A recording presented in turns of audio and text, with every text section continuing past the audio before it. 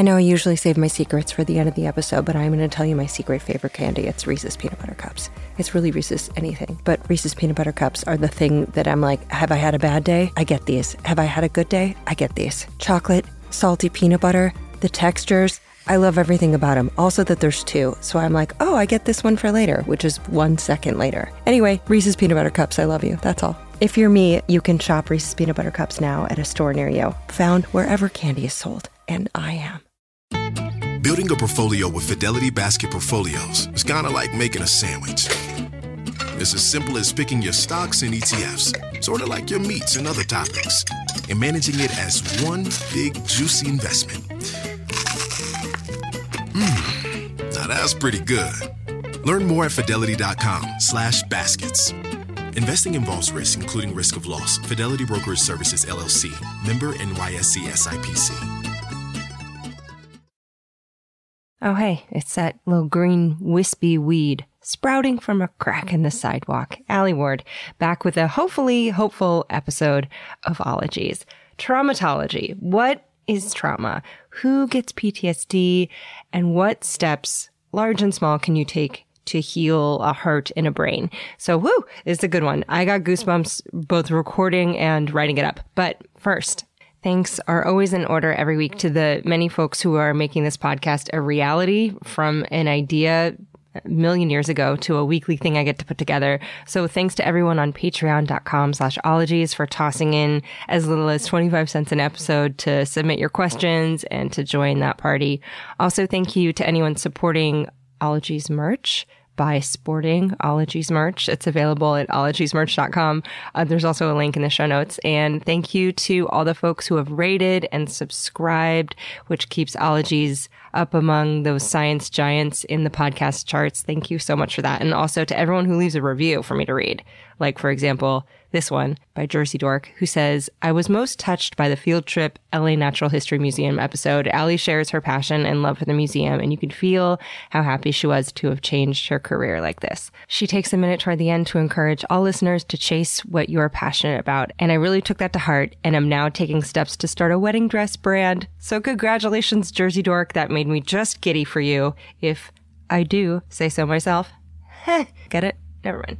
Okay, traumatology, very much a noun, very much a word. It's a discipline. But in researching this intro, I found out there are two kinds. What? There's medical traumatology, which is surgical wound healing, like after accidents or major injuries. And then, of course, there's psychological traumatology that researches and helps treat people who have witnessed or experienced distress. So traumatology, either one, comes from the Greek trauma. That means wound or injury. And the root for that word, just a fun side note, meant to rub or twist or pierce in the way that one would have an old creepy weapon. So, trauma. You know what? After a series of episodes about toads and crickets, I just thought we should have a little gander at our squishy but strong human minds. And I was chatting with wonderful person and boyfriend, Jarrett Sleeper, who helps edit Ologies, and he is the host of the mental health podcast, My Good Bad Brain. And he suggested a friend of his, and less than 24 hours later, I was headed to this doctor's cute, cozy home. There was a diploma on the bookcase, the smell of some freshly lit incense. He has a beard and tattoos. He looks like someone who would open like a vintage motorcycle shop. But he's like, haha, surprise, I'm a traumatologist. So he got a cup of coffee. We settled into some big comfy chairs to talk shop about clinical bummers, but how to help your brain cope with maybe what life has dealt you. So this traumatologist has studied the role of mindfulness and meditation and its efficacy and limits in trauma therapy and other mental health symptoms and disorders. So he's taught a mindfulness for practitioners workshop in a psychiatric clinic, has worked on research for improving acceptance, integration, and health among LGBTQ plus service members, reducing suicidality among LGBTQ plus youth, and done extensive research on examining mindfulness and therapies for military veterans. He's a cool dude. He's also a member of the Association for Behavioral and Cognitive Therapies. He's a member of the Cognitive Behavioral Therapy Society of Southern California. He's also part of the National Association of Social Workers. And I loved this chat because it's very obvious that his mind cares about other minds, but also his mind is just a bucket of responsible information on the topic. So this episode, maybe not the most hilarious of the ologies, but I think it's incredibly important for all of us. So we talked about how trauma affects the brain, what trauma is, what percentage of folks will have lasting effects after a traumatic event, how clinicians help their patients get over some distressing memories. We also touched on PTSD, EMDR, CBT, CBD, PE, CPT, and more. So take a deep breath. Don't forget to exhale. And learn about de-stressing with your friendly neighborhood traumatologist, Dr. Nicholas Barr.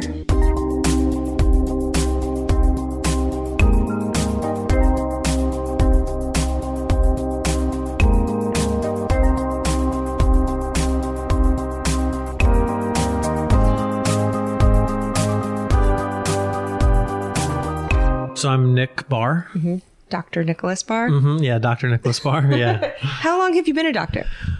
Let's see. My degree's right there. When I think that was last summer. Yeah. So, oh God, actually, I think I defended my dissertation like a year ago last week. So a year. Yeah, about a year. God, congratulations. Mm-hmm. Thanks. Yeah. And what was your dissertation on?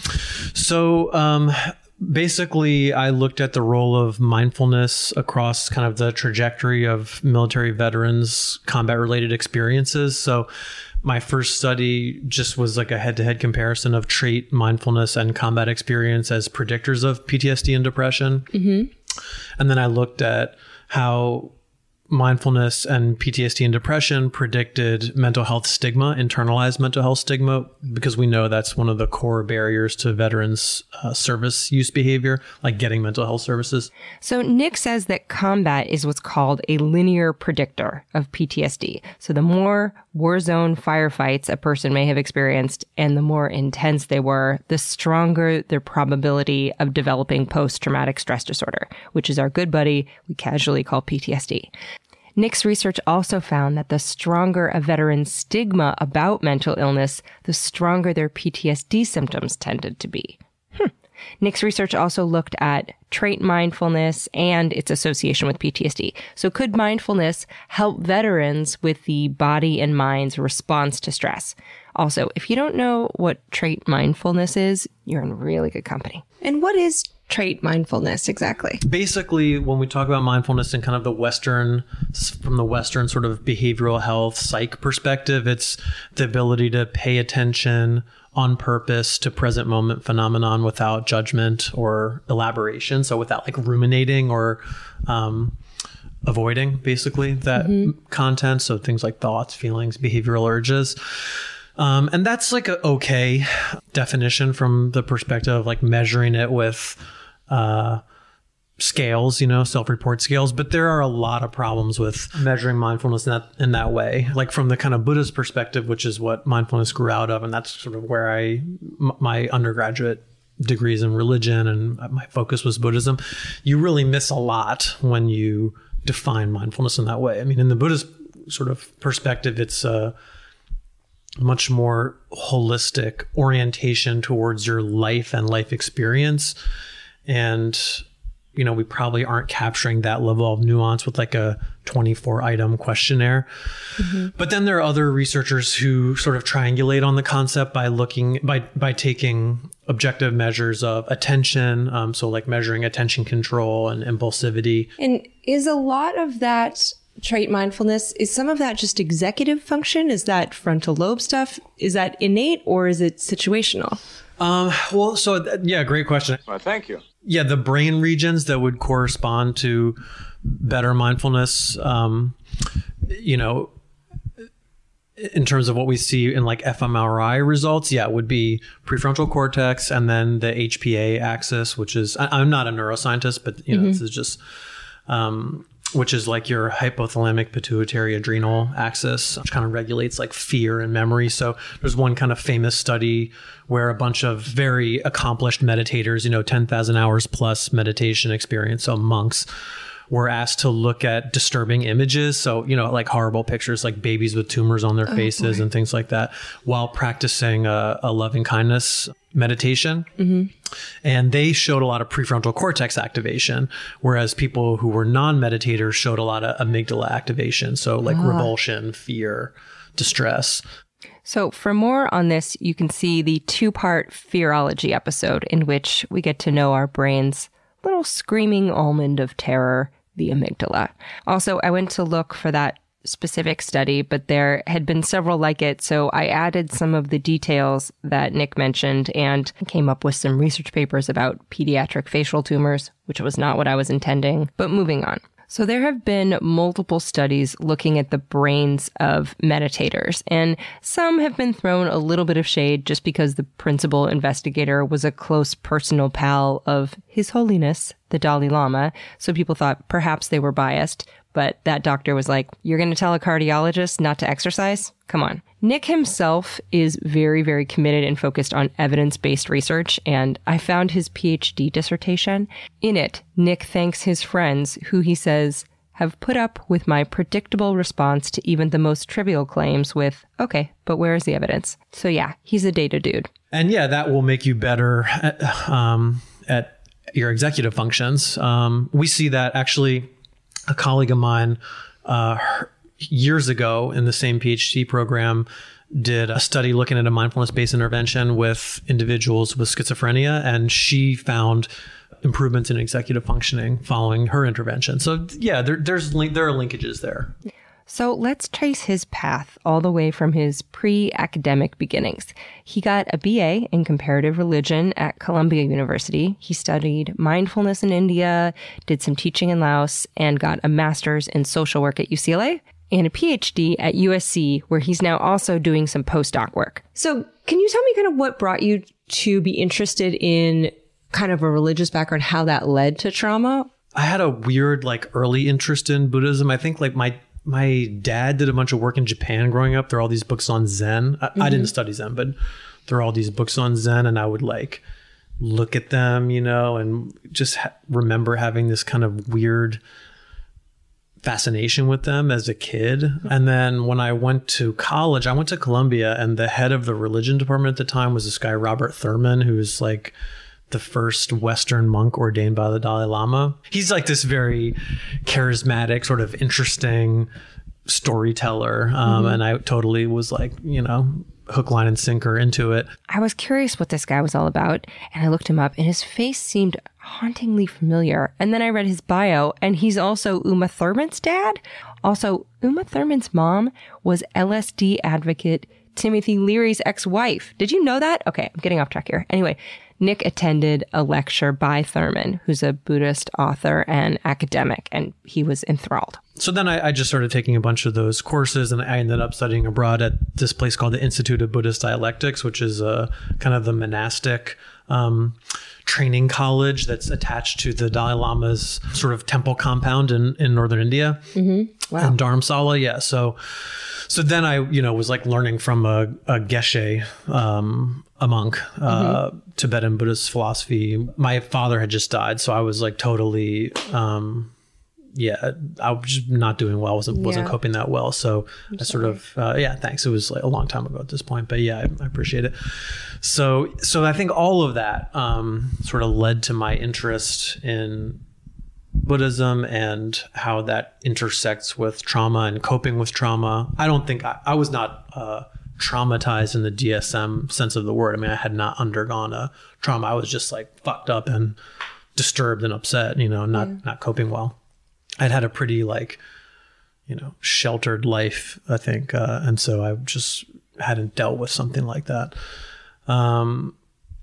But yeah, so it helped me. I mean, I was doing a formal meditation practice every day for a long time, in this sort of monastic training context. And I just noticed that I was really much better able to handle my thoughts and feelings. I mean, I was like totally naive. I was like, I wonder if anyone's ever thought about this before. Like, could we use this to help us with trauma? Of course, like people have been, doing this in a really rigorous way since like the 1980s, or maybe before even. But naively, I was like, this could be like my contribution. Oh God. And so I ended up doing some like teaching and development work in Laos, which is a Buddhist country. And I was just interested, like, they were kind of developing from the ground up at that point. They didn't have a public health system really, or like a mental health infrastructure really at all. Again, naively and with a lot of hubris, I was like, I bet I'd be a good therapist because like I'm pretty even keeled and this stuff doesn't freak me out. So maybe I should just go be a therapist. So I applied to a master's in social work program while I was there. I took the GRE in Bangkok and then came back and got my master's at UCLA. I think that's a good self-selection, though. If you're like, I can listen to people's problems and not get freaked out, I think that's good. Because there are plenty of problems that I'd be like, I'm crying more than you are. I'm bad at this. I don't know, a tear or two is probably okay, but it's just in the fetal position. They're like, yeah, doctor. That's not good. Yeah, right. You don't want to do that. But what was it like also as a Westerner, as a white dude, to go to countries and learn? Where did you find that that was pretty rare, or was it pretty common, or how were you received? I mean, white privilege follows you everywhere in my experience. So like, yeah, I definitely had it in Southeast Asia too. So Nick says he lived in Laos for 3 years and formed relationships and friendships and became part of the community. And one thing that struck him was the multi-generational living. So a household with grandparents and kids and uncles and aunts and brothers and sisters. And he said in the 3 years he lived there, he could count on one hand the number of times he saw a baby crying. There's just always someone holding the baby, tending to the kiddos. And it felt so different from life in the U.S., where I guess we got a lot of crying babies. How is it, as someone who, has a kind of a background in the U.S. but studied abroad in so many different cultures, why do you think Westerners are so bad at mindfulness and meditation? Why are we resistant to it? Why are we maybe ignorant of it? Yeah, I mean, it's a good question. We talk about trait mindfulness, right? So there's the idea that there's some level of the trait in everybody, but I think like physical exercise is a good analogy. Everybody has some level of physical fitness, right? Mm-hmm. And it's going to be like in a bell curve probably. So like it's a normalized trait. So some people are just going to be more fit than others as a result of kind of their genetics and their behaviors, right? That interaction. And I think it's the same with mindfulness. Like some people are more just naturally attuned to that style of kind of cognitive management than others, but it's a malleable trait. So you can get better with practice in the same way that you will be able to do more push-ups if you do them every day, or run farther if you do that every day. So again, this is like beyond, I think, the science, but just my personal view is that we're in a culture that doesn't reward that, because we're in the attention economy, and like really smart people are trying to figure out how to consume more of your attention with shorter and shorter, bits of stimulus. And so we're literally practicing the opposite of mindfulness every day. I mean, when you get an email and feel like you have to respond to it in a minute, mm-hmm. that's the opposite of mindfulness. So I just think we're culturally conditioned not to practice those skills. But I guess the short answer is I think our culture doesn't value mindfulness, even if we say we do. And when it came to trauma, how did you become a traumatologist? Like at what point did you really zero in on that? It's a good question again, I guess. Well, so my clinical training, my first internship when I was doing my master's was at the VA here in West LA in the inpatient psychiatric unit. Mm-hmm. And so when you're in an inpatient unit, you don't get to do a lot of therapy because people are acutely ill. And the kind of goal of those units, for better or worse, is to just get people to calm down. Yeah. And then you figure out where to discharge them and get them engaged in other services. I think some people are freaked out by that, because it's outside the bounds of your normal experience to see somebody who's floridly psychotic and loud. I mean, that it just freaks a lot of people out, but to me it didn't. And so I was like, oh, this is interesting. And then my kind of second training placement was at Harbor UCLA, which is in a county directly operated adult mental health clinic. And almost everybody there had some kind of traumatic experience. It may not have been their presenting problem, but it informed what was going on often. And I learned how to do what's still now one of the gold standard PTSD treatments, which is called prolonged exposure. And I just loved that treatment. Because what is it? So it's an exposure protocol. It's essentially kind of the goal, again, is the gold standard like PTSD treatments are prolonged exposure, this thing called CPT, which is cognitive processing therapy. And then some people also consider EMDR to be one of those treatments, which I'm not trained in. So yes, exposure is a leading treatment to trauma therapy. And we'll talk about EMDR later, but right now, suit up for some PE, which is prolonged exposure. And from the sound of it, it might get just as sweaty. Okay. But what it is essentially is getting after doing a lot of informed consent and explaining, what the treatment is and what the roles are, and really laying out in detail what the roadmap is going to be like. Basically, what you do is have the person develop a list of their most and least distressing experiences. So, you would start with something low, like, I don't know, like, let's say the person had been like attacked in the parking lot of their grocery store at night, for example. Okay. So low on your list of SUDs, which is subjective units of distress, this list, it would be like thinking about in detail going to the grocery store. And that might put you at like a 20 out of 100, 100 being the trauma event itself, like the worst thing that's ever happened. And then 90 might be going to that same parking lot at that same time alone. That might be like high on the list of SUDs. So you develop that list, and then the person recounts to you in detail their worst traumatic experience, and you record that. And they do it over and over for 30 or so minutes. And you're checking in and but you're not, and you also, before doing that, you teach relaxation skills, progressive muscle relaxation, deep breathing, things that physiologically relax the body. And you have them narrate that experience again and again and again. Like usually in the beginning, it's like 5 minutes because there are disturbances of memory. There are, gaps in the memory. The person wants to get through it. It's upsetting. Then you're like, great. Now again. So you don't do a lot of like kind of traditional talk therapy while the person is relating their experience. And it's very distressing for people to do. I mean, imagine someone has been trying to not think about this experience for however long, and now they're like giving you the most detail they can about it. Yeah, I just literally got goosebumps. Yeah, it's terrifying. And people really become upset in the session. I mean, people are crying, like they don't want to do it. And then they would listen to the tape afterwards and, do some of that, like some what we call in vivo practice, where they would, approach some of the stressors on that SUDS list and then, do relaxation afterwards. It's just a process. And what happens is people habituate to their distress. So, an analogy would be like watching a horror movie. If you watch the scariest movie you've ever seen, but every time the worst scene comes on, you cover your eyes and look away, the 100th time you watch it, it's still going to be terrifying. Mm-hmm. But if you force yourself to watch it again and again and again and again and again, well, the 100th time you watch it, it's not going to be pleasant, but it's not going to be horrifying to you because you've habituated to that experience. I went to add an audio clip from The Exorcist and I started to Google it. And then I was like, no. And I chickened out. So point taken, Dr. Nick. But that's kind of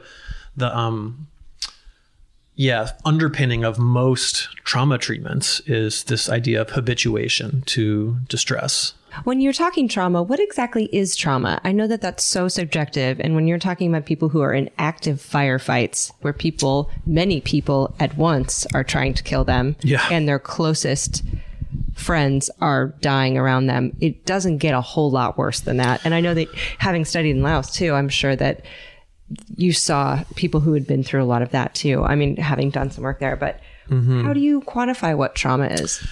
Yeah, so it's a really good question. I mean, there's the DSM definition, which is essentially, there are like 4 symptom clusters, which are re-experiencing avoidance, arousal, like physiological arousal, and cognitive and emotional symptoms, like kind of numbing. Nick says that between two versions of the Diagnostic and Statistical Manual of Mental Disorders, aka the DSM, the parameters of PTSD changed. And I looked this up, and they added involuntary to intrusive, distressing recollections of the event. And instead of the kind of vague symptom of having a sense of a foreshortened future, they now say persistent and exaggerated negative beliefs or expectations about oneself, others, or the world, and a persistent inability to experience positive emotions.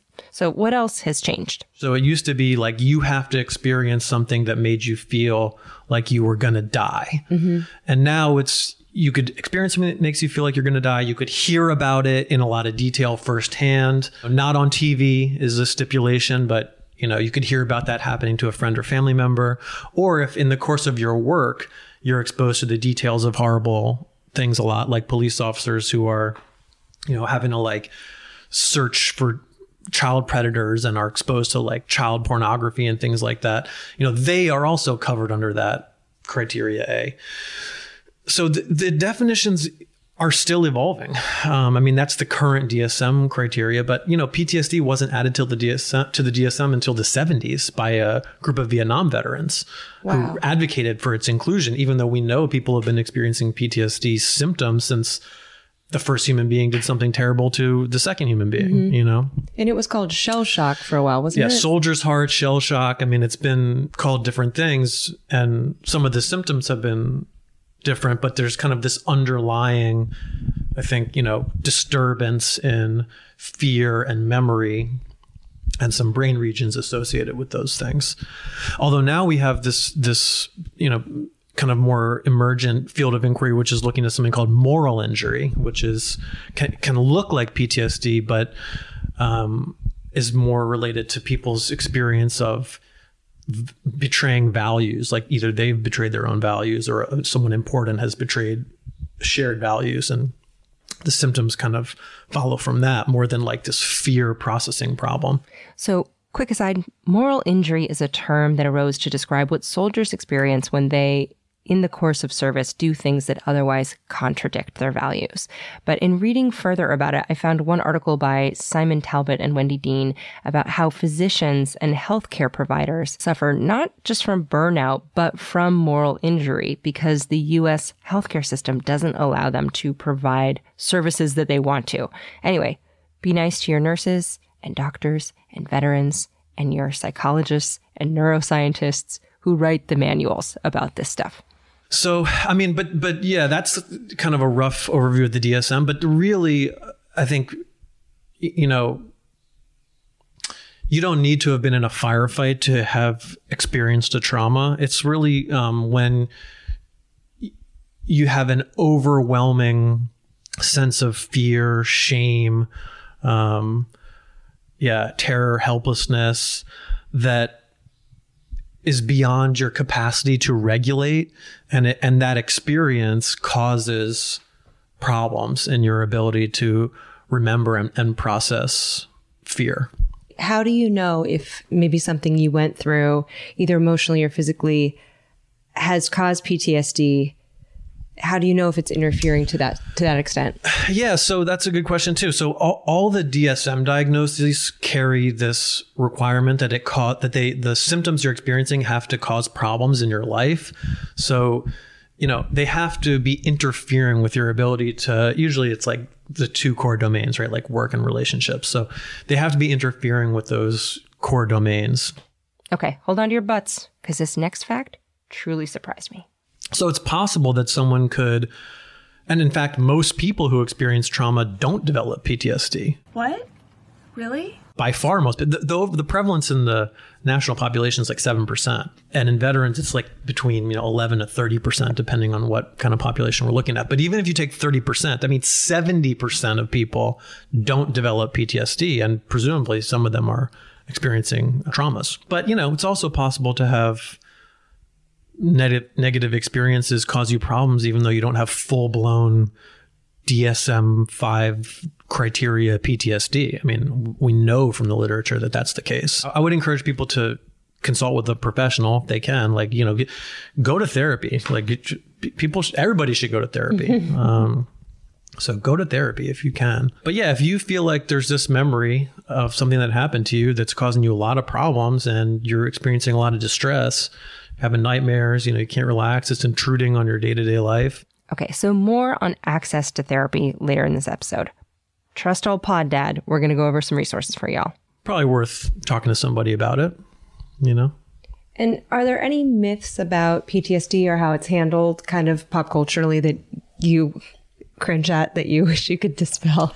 Well, I mean, I just think we use the word too loosely. I mean, there's like a balance, right? I certainly don't think that, you know, it's not helpful for anyone to think like, oh, what I went through isn't as bad as like being shot at for a 9-month combat deployment. So like, I should just shut the fuck up.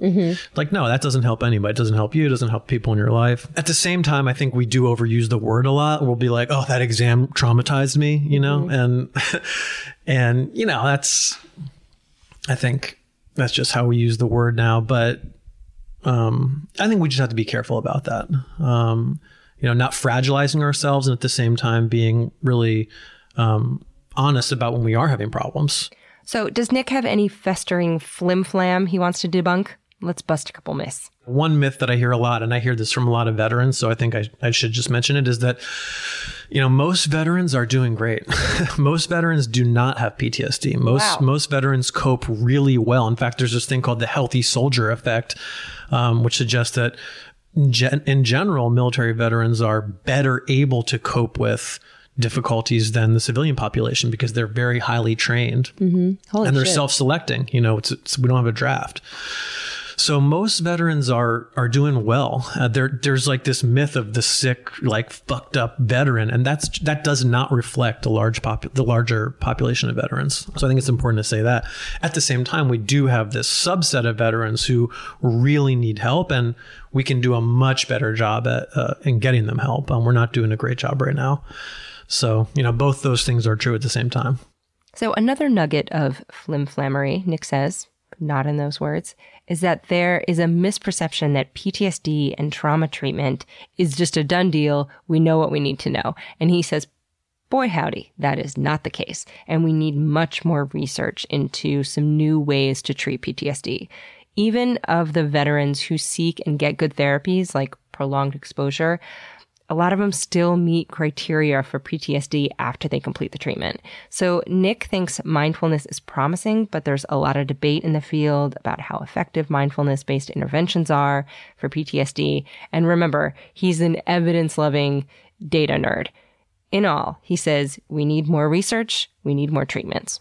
I think there's also some evidence that there could be like a prophylactic effect to doing mindfulness practice. So if you do a lot of mindfulness and you have an adverse experience, there's probably a bit of a protective effect against developing PTSD. So I think it's worth doing. But to get to your question, I would say it's really about it's like exercise, what you like to do and whatever it's easier for you to keep on doing consistently is probably the best thing. So that might be like an app. Some people love that. If it makes it easier for you to do the practice, you should do that. Other people want to be in like a group, you know, they might go to like a meditation group. I know there are a lot of those in LA. If that makes it easier for you to do the mindfulness practice, you should do that. So other people don't like to do that. They just want to practice on their own.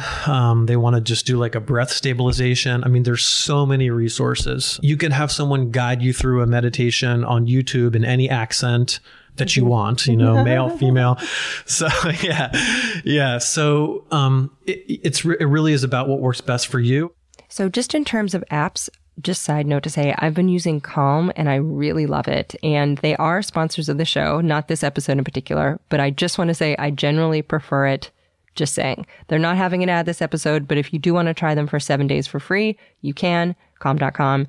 If you decide to get a yearly subscription, you can get 25% off using calm.com/ologies if you want to. So, at the very least, there's a free trial. Now, what if apps are just not for you? People are more interested in like a Buddhist like adhering a little more closely to like a traditional Buddhist perspective, there's a great book called What the Buddha Taught by Walpola Rahula, which is like a free PDF now. That's like a great place to start. That's really, I think, what's easiest for you. Like, not everybody needs to go do CrossFit, so not everyone needs to go do like a 10-day meditation retreat. Yeah.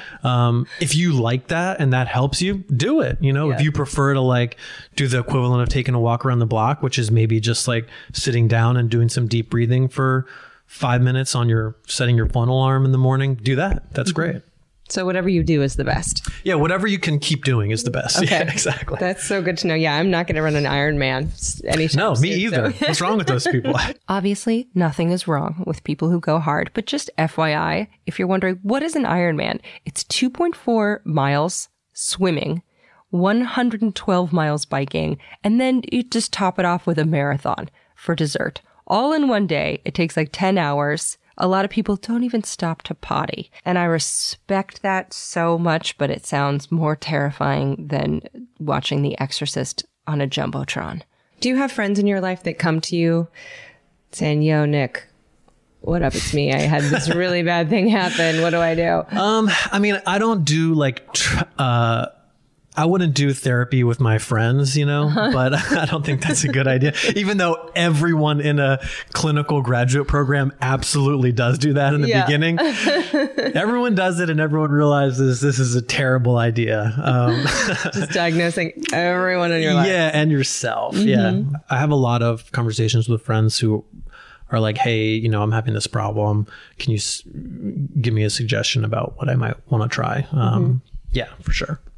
Can I ask you some Patreon questions? Of course. Yeah, please. I have a stack of several pages. Yeah, bring them on. Okay, he is down. But before your Patreon questions, a few words from sponsors I like so much. Also, they make it possible for us to donate to a charity every week of the ologist's choosing. And this week, Nick picked National Military Family Association, founded in the Vietnam War era by military spouses. And they are the go-to source for members of Congress and politicians when they want to understand the issues facing military families. So they provide support for veterans, their kids, their families. More info is at militaryfamily.org. And this episode comes out on the heels of Memorial Day in the U.S., and May is Military Appreciation Month. So a sincere thank you to everyone who has served and to their families for those sacrifices. And thanks to the following sponsors who made that donation possible.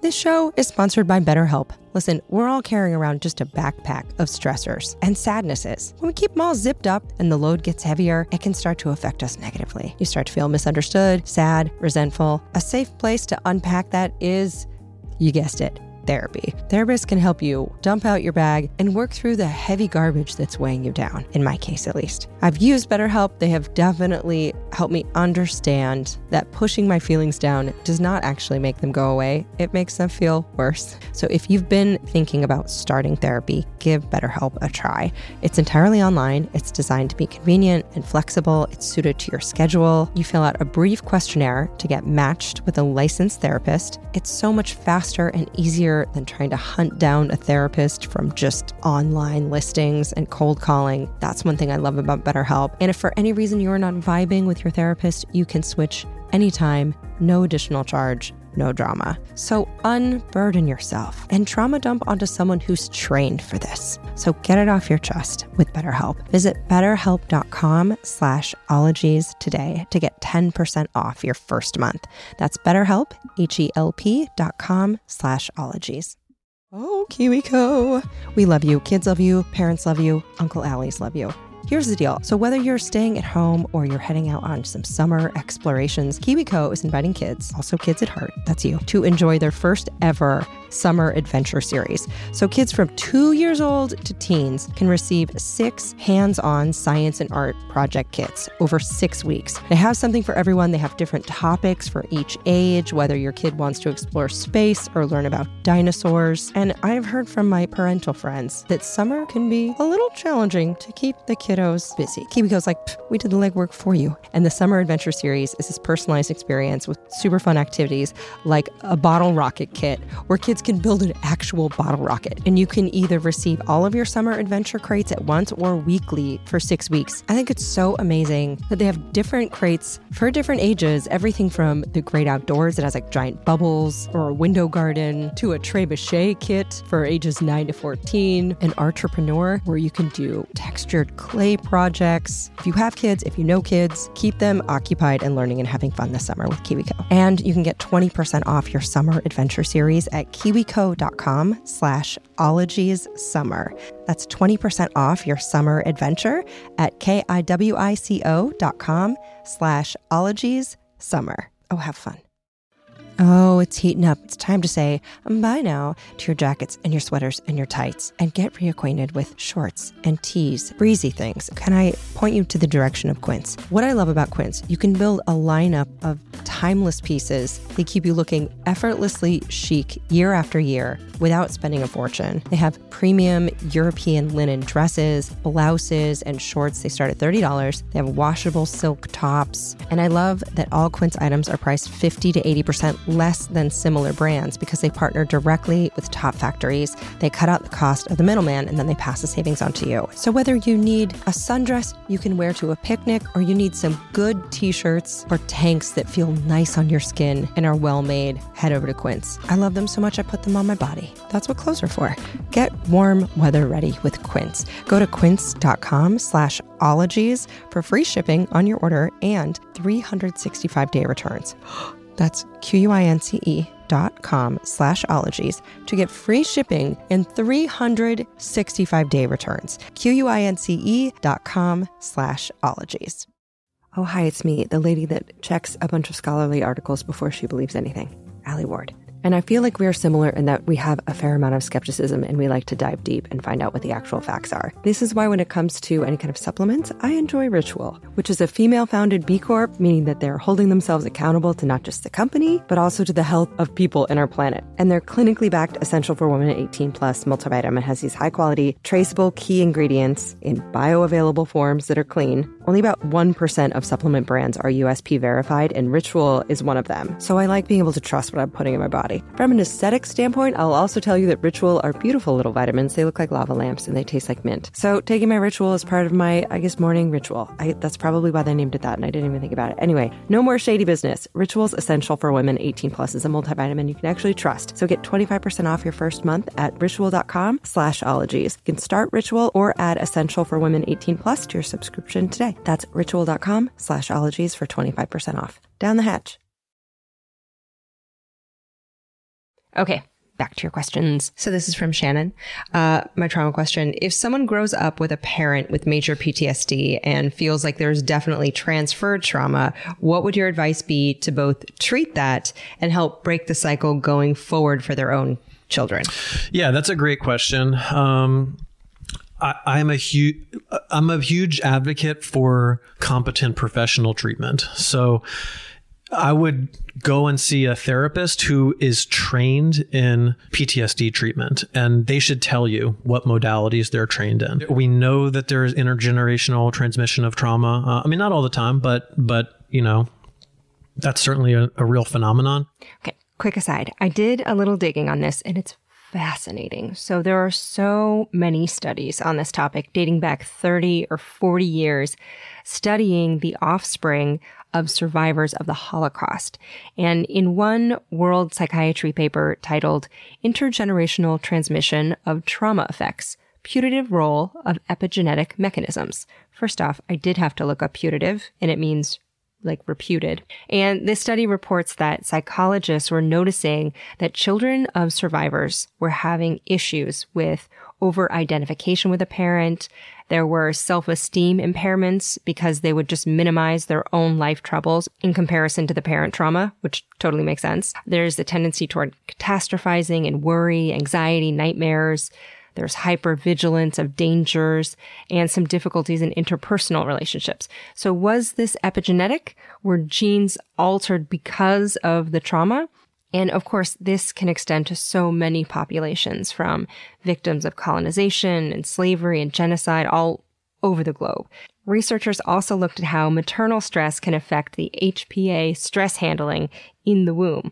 and also how parental care changes the way our genes are expressed. Now, this is a big one. How does parental care change the way our genes work? There was one study in the 1980s that just blew scientists the fuck away. They just lost it over this. So they separated mother rats with their newborns and then reintroduced them. Some of the pups in adulthood showed these altered responses to stress, and it turns out it wasn't the separation, but the way that the mom rats welcomed them back. So more licking and grooming as a little tiny baby rodent was shown to buffer some of the negative effects of the trauma for the lifetime of the baby rat. Now, is this true for humans? Scientists note these things are really hard to test and study in humans because of so many factors. And also, as adults, our exposure and our responses to stress change us all the time anyway, which is a fact that widened my eyes and made me rethink some of my life stressors. Okay, so what if you feel impacted from a parent or a relative or a partner's trauma or trauma experience? I think one of the good things about our kind of contemporary information saturated society is that you can look up a lot of quality information. So I would look up, like, National Center for PTSD has a lot of really valuable information. They will link you to lists of providers. They will link you to which treatments are effective. They talk about symptoms. So yeah, I would do that. I also think, like, in terms of breaking that cycle, the second part of the question, I mean, again, I'm like an advocate for mindfulness. So I do think it's worth trying some of that, just because, not necessarily that it's going to treat the person's trauma, but that it gives you some space in between your urges and your actions. And so if you're going to respond, especially if there's another person, if you're going to respond in this way that is kind of driven by your own emotional urgency, but that isn't really consistent with your values, doing mindfulness practice will give you a minute to, or some space to notice that urge and then make a determination about whether the behavior, maybe it's a parenting behavior that you're going to do, is consistent with your kind of larger overall set of values. Mm-hmm. So that might be like another thing to do, but treatment. And so I really think it's critical that people who are having some of these problems try to go and get treated. Mm-hmm. There's no reason to keep suffering. Other than money, I guess. Sometimes. Other than money. Yeah. There is pretty good treatment for, like, if you don't have any money, like actually LA County Mental Health, there's some excellent clinicians. And then there's really good treatment for people who have a lot of money, who can just pay out of pocket. But it's really hard if you're in the middle to get access. Yeah, that's absolutely the case. How do you feel about those apps where you can kind of text a therapist? I am not up on the research in terms of their effectiveness. I imagine that there probably aren't great studies yet because it's so new. Yeah. Look, if it's working, if it's helpful and it's working, that's good. I think one issue, though, is especially around trauma. If you have PTSD, talk therapy is like traditional kind of sit on the couch, what's wrong? Talk therapy isn't effective. We know it's not. Really? Yeah. So, and in fact, I think it can be unethical to do treatment with people where you're not actually treating the underlying problem. You're just the stress relief valve, so that, they come in once a week, they blow off enough stress so that they can kind of hang on with their fingernails for the rest of the week until they come see you again. Mm-hmm. That's, to my mind, not responsible or ethical. I mean, therapy should be about learning the tools so that you can overcome the problems that you're having. And you can do that in many cases with PTSD. So, if you've been seeing the same therapist or texting with the same therapist for like a couple of months, 3, 4, 5 months, your problem is PTSD and you haven't gotten any better, you need to see another therapist, because it's not working. Mm-hmm. If you feel as if something is working, your symptoms are getting better, you're not having those functional problems like in work and relationships, then that's probably, good. I would maybe keep doing that. If you've been trying something for a while and your symptoms are not getting better, and it's not kind of an evidence-based treatment, then I would look for something else. Yeah. GTFO, man. Find something, find something new. Yeah, exactly. Laura Evans wants to know, what are some of the main differences between EMDR therapy and other forms of therapy like CBD? CBT. Yeah. Not CBD. Although that's promising as well. Right, okay, quick aside, because an EMDR question was also asked by Mew Mew and Bowie, Michelle Minert, Jenny Huntley, Erica Smith, and Ashley Hamer. But before we get to the EMDR and CBT, let's real quick go over to the other therapies, like CBD. Now, this is found in cannabis and not the THC elements that make the tobacco wacky, but a ton of papers have been published on cannabinoids, starting with rodent models in 2008 and then going to human trials 4 years later.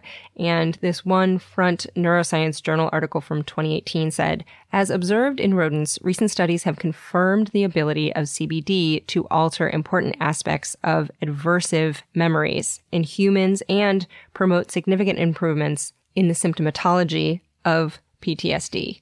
Also note, overuse or abuse of cannabis, like the THC part, has been correlated to folks suffering from PTSD, possibly from self-medication. So if you're going to consider it as a therapy, do some research and talk to a doc, please. And thank you. Love, Dad.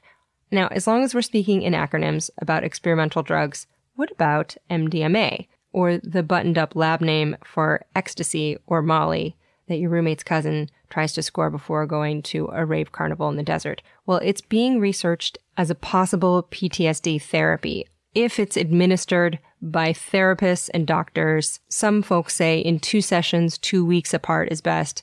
And some brain imaging studies have shown it may be able to help reduce activity in the amygdala to help overcome the reliving of the traumatic memories. But if you're going to consider it as a therapy, do some research, talk to a doc, please and thank you. Love, Dad. Okay, EMDR. Is EMDR effective only for certain types of issues? How do you know what type of therapy will work for you? So EMDR, CBT, and is CPT also another one? Yeah. So many. Yeah, a lot of acronyms. Yeah, so Right. This is a big question. So, okay, I would say, so CBT, cognitive behavioral therapy, is like a giant umbrella. And underneath CBT, cognitive behavioral therapy, a lot of different treatments fall. So EMDR, which is eye movement desensitization and reprocessing, I believe. So again, I'm not trained in EMDR, but basically what EMDR is like, I'm not certified to do EMDR. I am to do prolonged exposure and cognitive behavior therapy. Mm-hmm. But my understanding of EMDR is that there is a pairing of your kind of talking about the experience with this bilateral stimulation, which is like, you know, either visually someone moving a finger back and forth or like a sound in the ear. And I think the hypothesis is that by engaging the brain and processing that other stimulation, you take some of the emotional valence away from narrating the trauma experience. EMDR, by the by, was discovered in 1987 by now psychotherapist Dr. Francine Shapiro when, by chance, she was walking through a park. She was hella bummed. She's like, ugh, this hurts.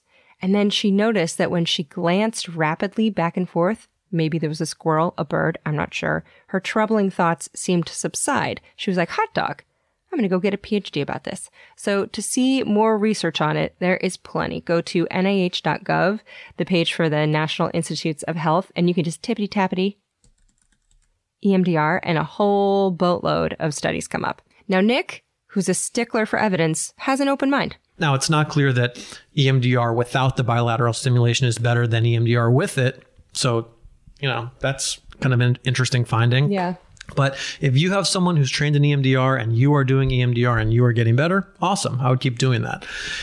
The difference with the with like cognitive processing therapy, CPT, and prolonged exposure is that those two are explicitly exposure-based protocols. And EMDR doesn't call itself an exposure-based protocol, even though I think it is. I mean, if you're talking about your trauma experience, that's exposure. But prolonged exposure and CPT are explicitly exposure-based protocols, and the mechanism of action at work there is exposure. Again, it's really about what you're more amenable to trying. Like the one that you are going to complete is the one that you should do. Okay. You know, there's a lot of dropout in PE. So dropouts in PE can be common, not unlike when everybody happened to be sick on the day we had to run the mile. But Nick says PE, prolonged exposure dropout, may be high because the recall is just so distressing at first. And others might not like the cognitive behavioral therapy because there's some homework involved.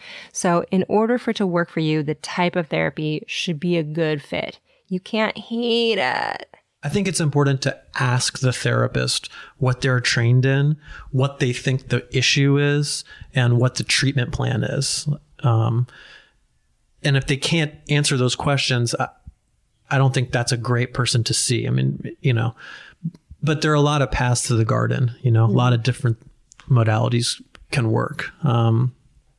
If it's trauma specific, I would focus more on those trauma specific interventions. But again, it's really about what works. I mean, like equine therapy is emerging as like an effective trauma treatment. I know this guy who runs motorcycle trips through the Horn of Africa for veterans with PTSD, and they seem to. So, a lot of this stuff is probably not scalable for like a community, mental health clinic or like a national sort of system of clinics. I would work your way down from the things that are most well studied.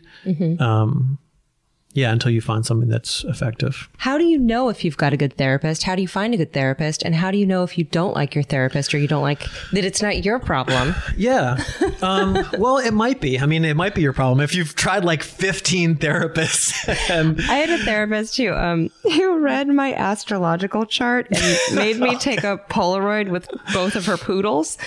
It's true. She told me that I wasn't married yet because something about a house in Pluto. And I was like,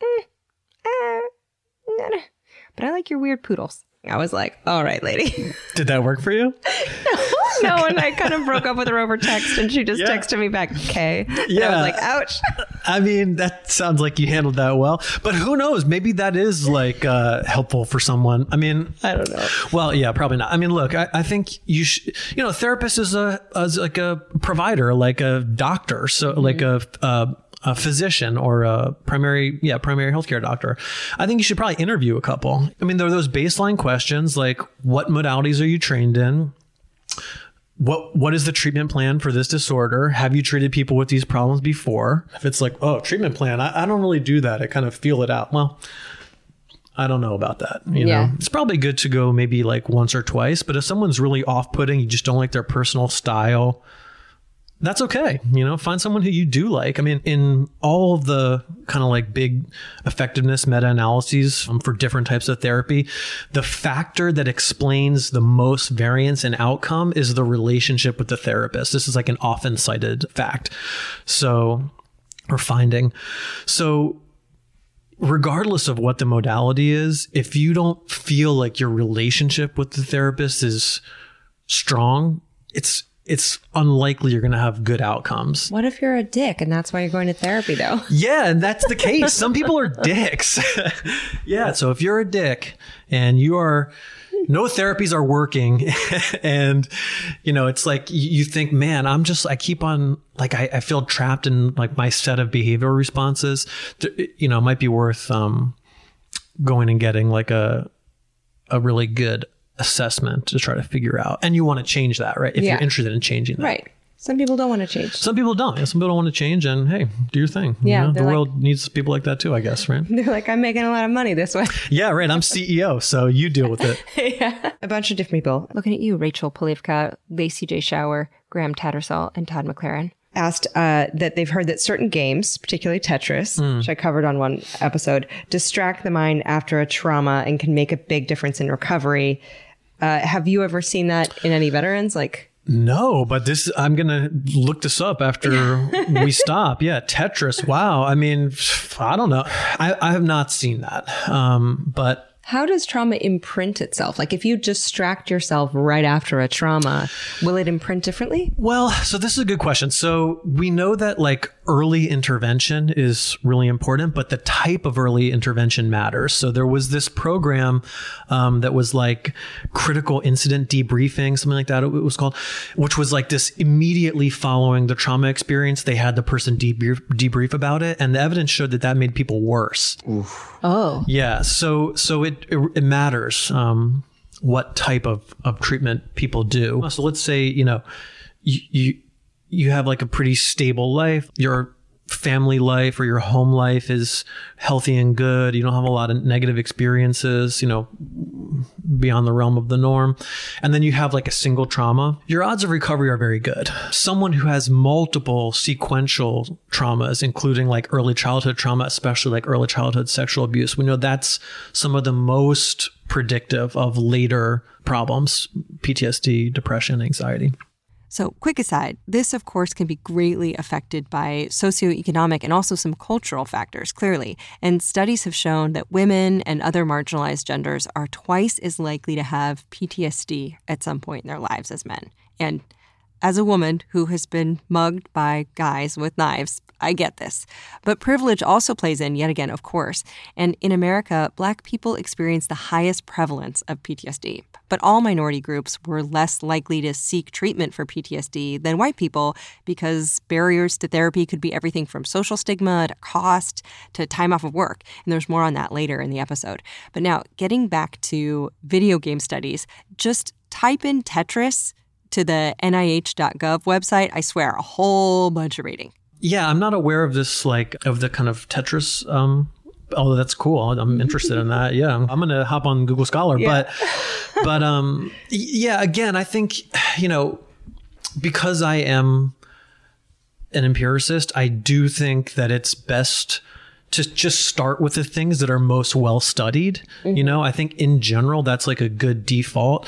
But just because something has been studied doesn't mean it doesn't work. Like there are now these kind of emergent virtual reality kind of exposure-based protocols. Those seem to be very promising. Oh, wow. Yeah. So if you had a bad experience with a spider, you just go into VR and Spider Town and you're over it? Spider Town. Yeah. I mean, that would be like flooding, right? Where you like expose yourself to like the stimulus. Yeah. That's not great for everybody, and that's again kind of an exposure-based method. I mean, look, it's not going to hurt to play Tetris. That I cannot imagine what the downside of that would be, So especially things that are very low risk, like, yeah, try it. Why not? Mm-hmm. We also know that there's some studies to show that like pharmacological intervention right after trauma can blunt some of the memory encoding. So those things can be useful. Nick reminds us that he's not a psychiatrist, but explains. So the two like neurotransmitters that are most closely tied to trauma are cortisol and norepinephrine. Mm-hmm. You're kind of like fight or flight neurotransmitters. But again, like, the brain of someone who's experienced a lot of childhood trauma, the way that they respond to and process those neurotransmitters is going to look different from the brain of somebody who had a trauma as a relatively healthy adult, Mm-hmm. Yeah. In looking this up, I found a study saying that cortisol and norepinephrine levels were affected, and that these and a host of other changes in biology are likely the causes of more depression, substance use disorders, and medical issues like GI problems and immune system issues, also obesity and heart disease. So if you experienced any childhood trauma, there are so many reasons you deserve to heal and get some help to work through it. So a big hug goes out to the next patron, Julia, who asked, Julie W. said, I found out a couple years ago that a friend of my dad's, who's now dead, sexually assaulted me when I was 2 to 4 years old. I have no recollection of this happening. She essentially says, is it possible that these traumatic experiences, remembered or not, along with other circumstances, could have contributed to 25 years of depression and anxiety?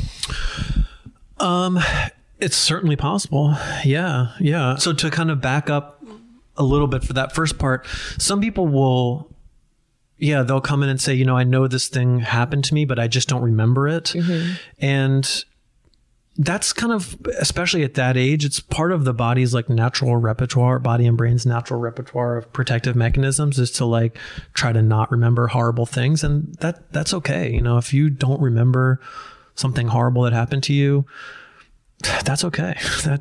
That might be good, And so I don't think it's a good idea to try to recover those memories. If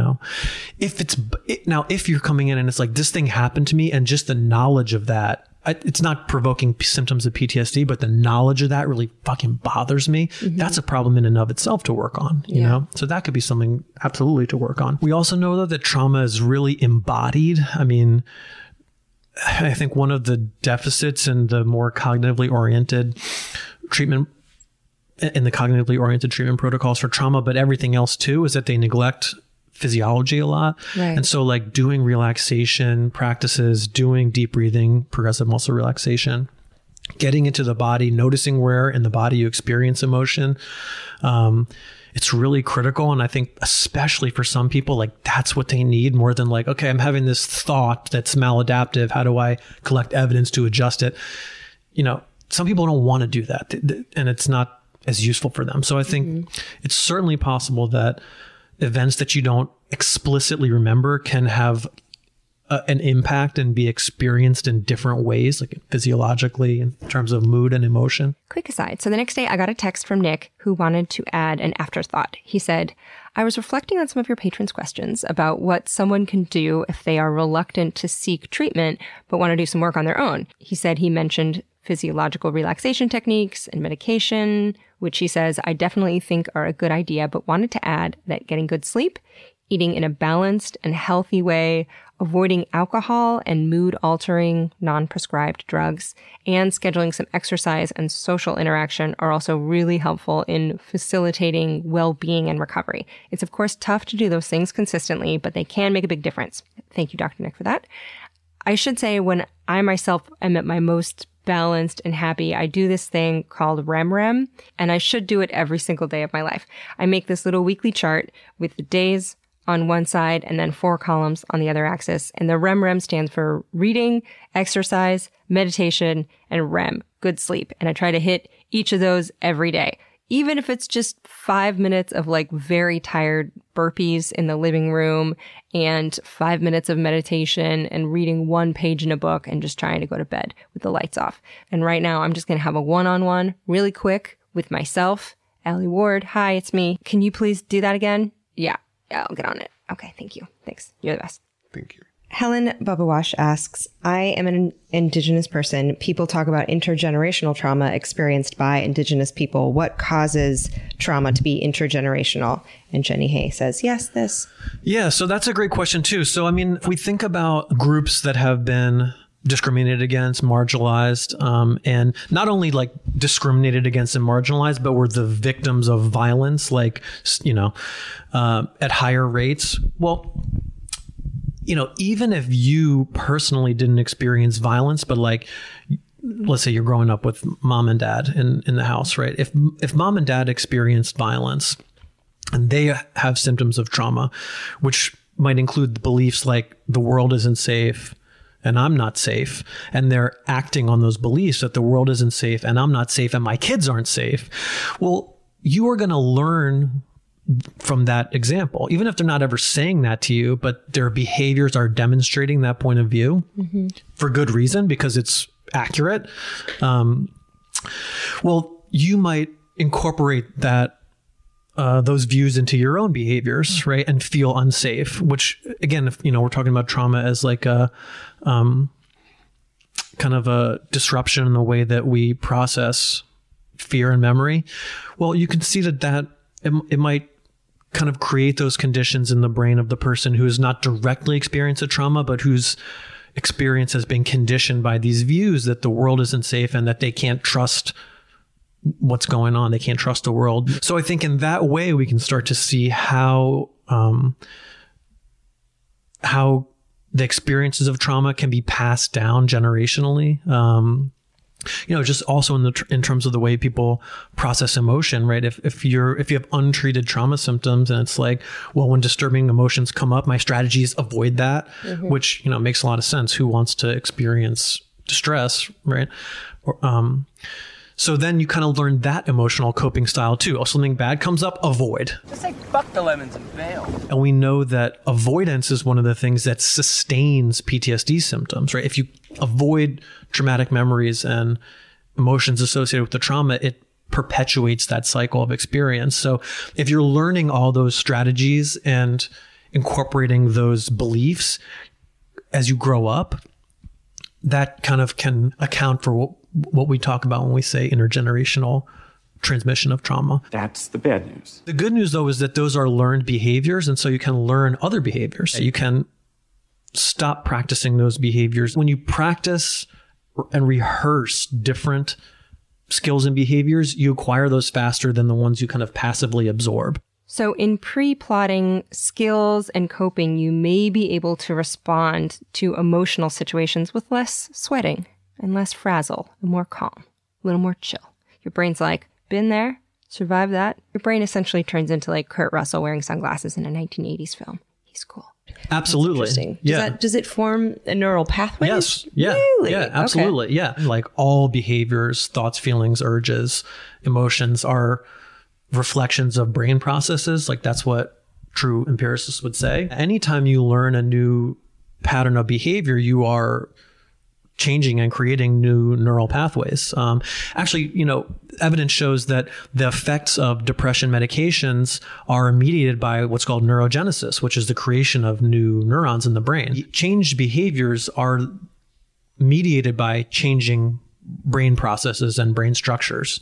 So yeah, absolutely. By doing new things, by rehearsing new ways of responding to distress, you are creating new pathways in the brain. Huh. Mm-hmm. That's interesting. That's very optimistic. Yeah, though. Totally. You know what I mean? Yeah. People are incredible, resilient, and the brain is too.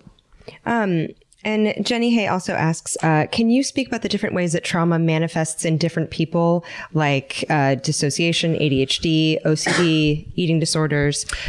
Yeah. So like the kind of DSM criteria point to this, these kind of set of symptoms that are related to trauma, right? Mm-hmm. The re-experiencing, avoidance, physiological arousal, cognitive numbing. Those are the symptoms that really describe PTSD, but certainly there are other issues that people can have that can be informed by their experiences, including trauma experiences. Mm-hmm. So I wouldn't say, there's no evidence to suggest that like ADHD is as a result of trauma. I don't think there's like a causal link there.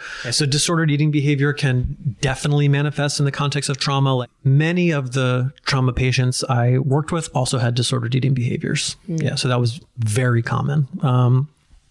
OCD, I think like true OCD tends to be very organic in the brain. So is it possible that people could use that kind of compulsive behaviors could arise in relationship to traumatic experiences? Yeah, absolutely. So if your problem is like, I'm binging and purging, for example, I would try to treat that problem first. And in the context of treating that problem, if trauma emerges, if it's like, yeah, every time I think about this thing that happened to me, I want to binge and purge. Okay, well, now we have this like explicit linkage that's emerged, and we can work on that pathway because that's a pathway. It's a behavioral pathway. It's a pathway in the brain. It's so weird to think that you have these little trails you've carved out in your brain. That's totally. Just like, I'm just going to go on this trail I've been on before. And you're like, damn, I got to make a new trail. That's such a great example. And I actually use that analogy. And so here's like to kind of develop that analogy further is if you are, it's like a freeway. It's a freeway with no traffic, right? Let's say there's this linkage. Every time you remember this person or this thing that happened, it makes you want to engage in X behavior. Okay, so right now think about a thing that freaks you out and the maybe not so great behavior you use to cope. Yo, you're getting on the freeway. Well, that is like a freeway in your brain. It's so well rehearsed because you practice it many, many times. But when you start to practice an alternative behavior, like I know this is like a very reductionist and simplistic. It's absolutely not this easy. But let's say, for example, you had that memory, you observed the urge to engage in a target behavior, a problem behavior. And then you're like, okay, you know what I'm going to do instead is I'm going to do 10 cycles of deep breathing, 5 seconds in, 5 seconds out. And then I'm going to see what my urge is afterwards. If you do that, you are, to use our roads analogy, you're kind of bushwhacking a tiny trail through the jungle. That's a knife. You have this super highway of your old behavior and now this tiny trail that you've kind of bushwhacked through the jungle with this alternative behavior. But the more you practice that alternative behavior, the wider and smoother that new trail gets and the more overgrown that old highway gets. Mm-hmm. And eventually that old highway will return to the jungle and you'll have this new behavioral pathway that you've practiced and rehearsed over time. Boy, getting off the freeway makes you realize how important love is. So I think it's a really good analogy. But yeah, I mean, to kind of pull back a little bit and answer this question from like a clinical perspective, It's possible that trauma can play a role in the constellation of causes and conditions that lead to contemporary problem behaviors. Absolutely. I think people should avail themselves of the best evidence that we have right now. And that is, we have particular treatments that the evidence suggests work best for particular disorders.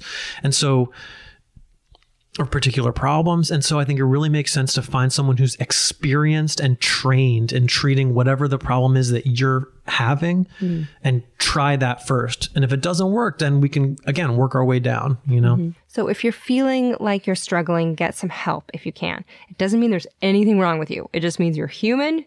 You deserve to heal.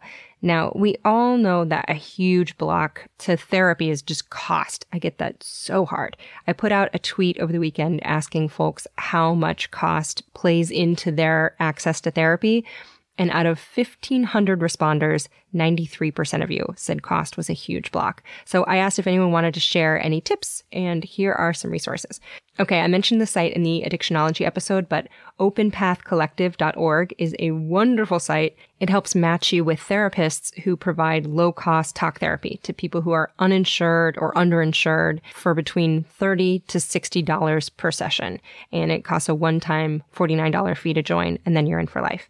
If you have insurance or can afford therapy but just aren't sure where to look for someone, try their sister site, beingseen.org. Or there's a directory at Psychology Today that's really helpful. You can ask a therapist about sliding scale fees, and they can adjust their prices depending on what you can afford. And if you're in a bad place and that just seems overwhelming, see if you can enlist a friend or relative to just help sit down and make some phone calls with you and line up some appointments or some interviews over the phone. Sometimes just getting a buddy to encourage you and get you started can make all the difference. Now, some other options, there are apps that provide lower cost text or video therapy. There's Larker, there's BetterHelp, there's Talkspace. There's even 7 Cups, which is free and just staffed with volunteers who are just active listeners, though it can connect you with a database of therapists if you need one. Now, if you have health insurance through work, you can ask about flexible spending accounts to allocate some toward therapy, or you can ask HR if there's any free crisis counseling for employees. Some larger companies will offer this, and when I was a newspaper reporter and so stressed out, I took advantage of this and got a few free therapy sessions, which was super helpful and in part convinced me to quit my job there. Thank you. One listener said that for military families, Military One Source has been super helpful for her and her family.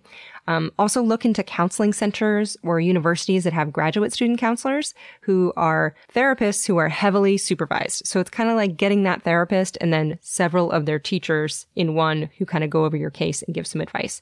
Now, feel free to interview the doctors or therapists over the phone first. Ask what their methods are, what kind of issues they treat, and Twitter user Nerdy Zebra chimed in to say that neurodiverse folks, like anyone on the autism spectrum or with ADHD, should ask if the therapist has experience treating similar patients because talk therapy can have really different approaches. They also say I should mention that depression and PTSD can be considered disabling, and there are vocational rehab departments and even Medicaid that might be able to help. And as for prescriptions, a few folks on Twitter mentioned GoodRx is having good deals on prescription medication. Okay, this was a long aside. And at this point, I also apologize to Nick for hanging out in his living room for so long and peppering him with so many questions. Seriously, this is like really like fun and nice for me. So, yeah. Christy Stewart wants to know, how often do trauma victims display symptoms of echoism? I just learned about this term and it's really fascinating that we recently came up with this term. I don't know what this term means. I don't either. Okay, I'll look it up. Okay, I looked this up and whoo boy. Okay, wow. Real quick, echoism is when a person has a fear of seeming narcissistic and they tend to be warm-hearted but afraid of becoming a burden and they have a hard time just voicing their preferences. I did not know there was a word for this. And Shannon Feltis and Bonnie Dutch, the wonderful sisters who help with all the Ologies merch, have a saying about shying away from praise. Whenever someone compliments them, they respond, "You are that," to the point that they have finally put out their own podcast. They're so hilarious and so charming and warm and weird and so fucking funny. And their title, You Are That. So they just posted episode 0 literally yesterday. It just went up. You should be able to find it on Spotify today. It should be on iTunes literally any second. So just go and subscribe right now. You will love them. Again, their podcast is called You Are That. I'll put a link in the show notes. You Are That. Okay. Echoism. Yeah, I don't know. Amy Greenan asks, if someone has been through multiple traumatic instances of abuse in the distant past, but won't get professional help to deal with the lasting emotional mental effects, is there something they can do on their own to help themselves through it? Asking for a cherished someone who would never ask for themselves. Yeah, man, it's really tricky. I mean, well, okay. So here's what I would say is that, first of all, I think, yeah, it can be I totally understand why people would not want to go deal with this with a professional, because who wants to re-experience, talk about, investigate, and relive the most painful things that have ever happened to them? It's just, I prefer not to. I mean, it's a big ask, you know? So I totally understand people not wanting to like excavate all that stuff. I would, you know, and if telling people to do things got them to do it, then there'd be like no problems in the world, right? So yeah, you know, if you have done your best to try to invite this person to get help and they just really don't want to do it, you know, I think you're going to jeopardize a relationship if you keep pushing them. So what I would say is, just very broadly, one way that can help improve symptoms is for people to get more comfortable with distress. I don't get it. I know that's kind of an oxymoron, but basically to do a couple of things. One is to develop the skills to engage with and experience emotions that are painful, because that leads to the knowledge that this is not going to overwhelm me, that I'm not going to open the door to this stuff and be totally overwhelmed and never recover. It leads to the understanding that actually this stuff is really painful. These memories are painful. These emotions are painful, but I'm able to tolerate them, even though I might be crying. I might be in a lot of pain. I'm able to tolerate them, collect myself, and go forward. Mm-hmm. So that is like the real kind of holy grail of trauma treatment, is to develop those skills to tolerate distressing emotions and develop the knowledge that even though you have these distressing emotions, you're capable of dealing with them, which people are. It's just very hard to do that. So, you know, I think what I would start with is physiological relaxation exercises, like progressive muscle relaxation and deep breathing. And you can, like we were saying with meditation, you can have like any accent and any gender lead you through progressive muscle relaxation on YouTube. So if you want to have like an Australian guy take you through progressive muscle relaxation. Feeling your muscles as they become soft and relaxed. You can do that. There are 5-minute scripts. There are 25-minute scripts. I would do that. I would like do yoga. I would do massage. I would start in the body so that people have confidence. I can relax my body if I get overwhelmed. I would start there. And then I might think about doing some meditation, some mindfulness practice, because that will bring up, inevitably, what you will see surfacing in the mind, distressing thoughts and emotions.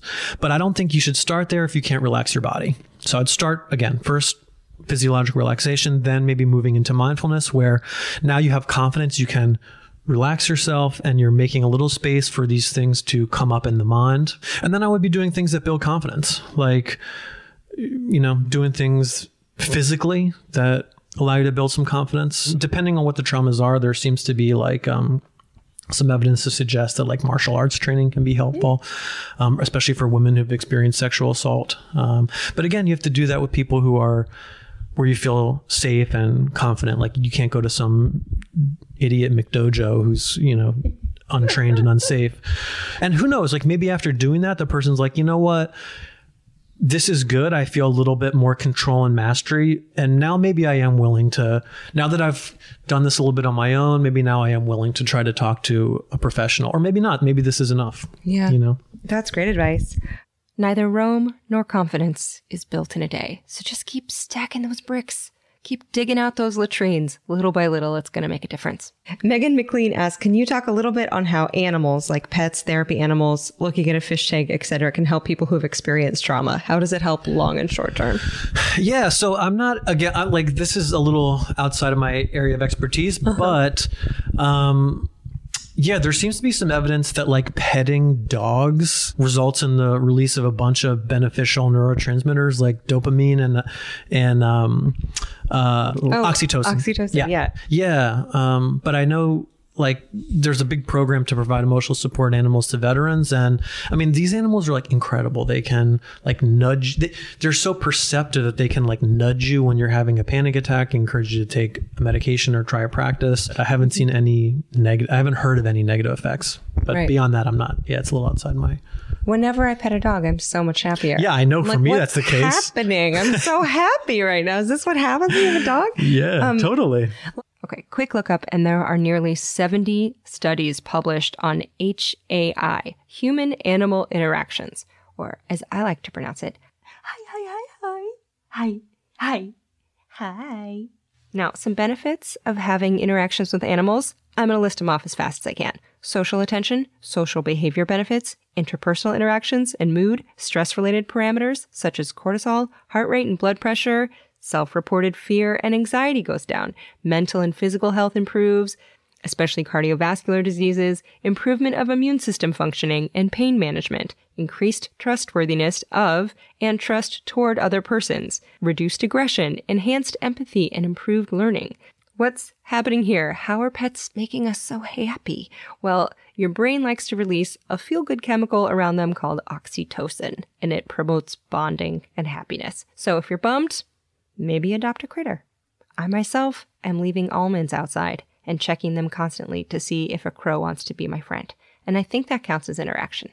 Okay, let's get negative real quick. Last questions I always ask is, what's one thing about your job that sucks? What is the worst thing about your job? Man, what's the worst thing? I really like my job, honestly. There's got to be something that sucks. Yeah, well, I mean, like getting manuscripts and grants rejected sucks. Mm-hmm. Cleaning data sucks.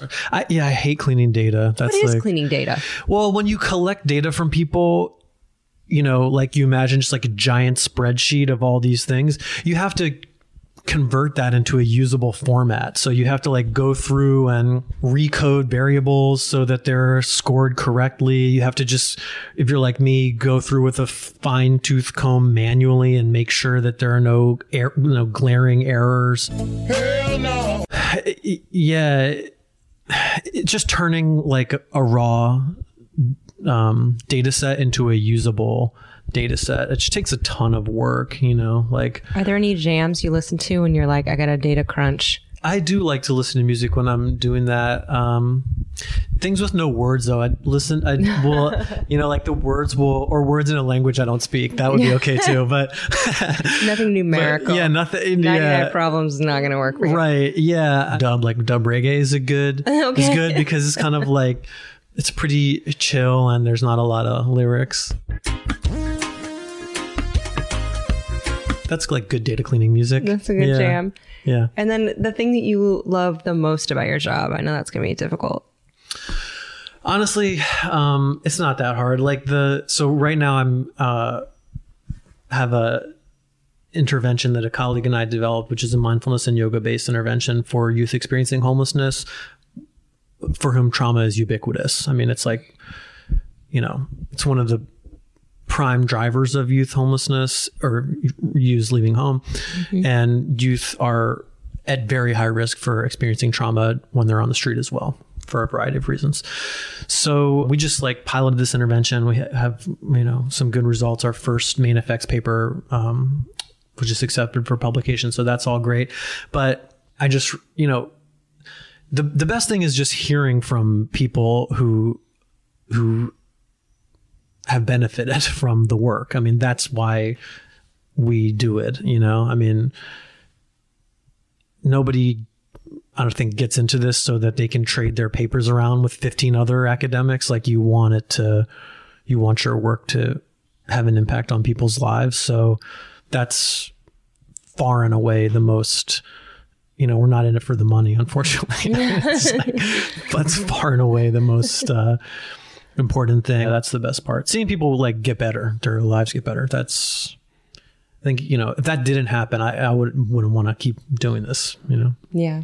I guess it's cool to watch new pathways get formed and freeways overgrown. And yeah, totally. It is cool. Yeah. I mean, it just, and it does remind you of how strong and resilient people are. People are really extraordinary. So yeah, I guess we don't really give ourselves enough credit for that. No, we don't. I think, especially in our like contemporary culture, I don't think we give ourselves enough credit.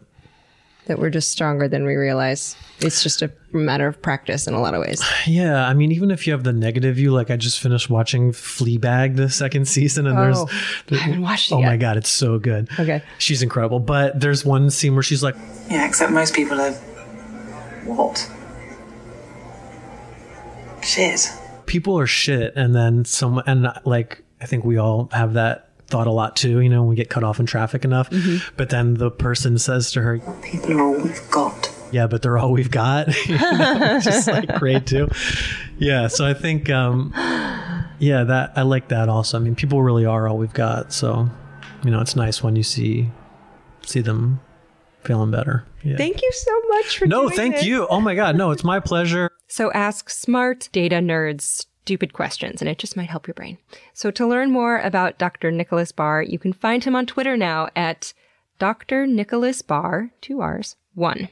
Dr. Nicholas Barr, 1. I'm going to link that in the show notes. He is brand new to Twitter. I was his second follower ever. I just followed him. So show him some love, say hi, ask questions. Dr. Nicholas Barr 1. Now, Ologies is on Twitter and Instagram at Ologies. You can say hi. You can tag your merch photos, Ologies merch, or any artwork. Ologies art. I love to see it and repost it.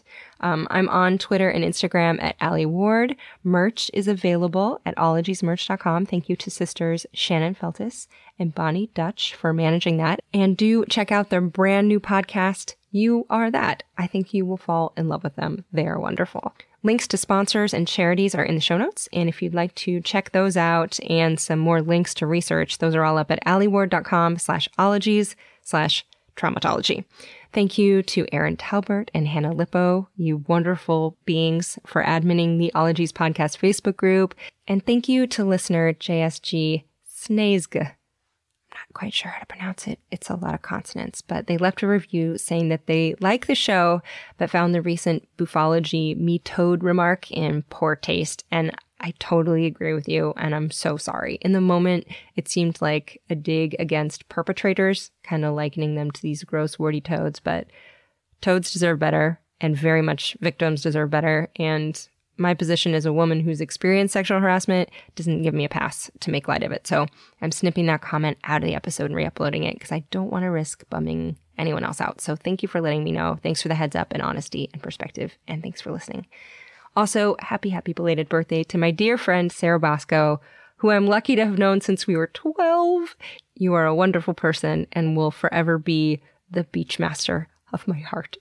Thank you to the very handsome Jarrett Sleeper of the podcast My Good Bad Brain and the martial arts podcast Fight Stuff for the Nick connection and for the assistant editing and for some research help. And of course, huge thanks to editor Stephen Ray Morris, who hosts the Purrcast about kitties and See Jurassic Right about dinosaurs, for stitching this all together every week and saving my brain. The theme song was written and performed by Nick Thorburn of the band Islands. And if you listen to the end of the show, you know I tell you a secret. And this week, I'll give you a pro tip when you're not sure if you can handle doing any exercise because you don't want to go outside and put on shoes. There's this app called Tabata Stopwatch Pro, and it's very handy for when you want to do like 4 minutes of burpees or jump rope, and it's like 40 seconds on and 10 seconds off and 40 seconds on, whatever. And then this robot voice kind of lovingly barks at you, exercise, rest, exercise. And it's helpful. And it's a great way to just get blood to your brain. So take care of your wonderful brains because you and they both deserve it. Bye-bye. Pachydermatology, homeology, cryptozoology, lithology, nanotechnology, meteorology,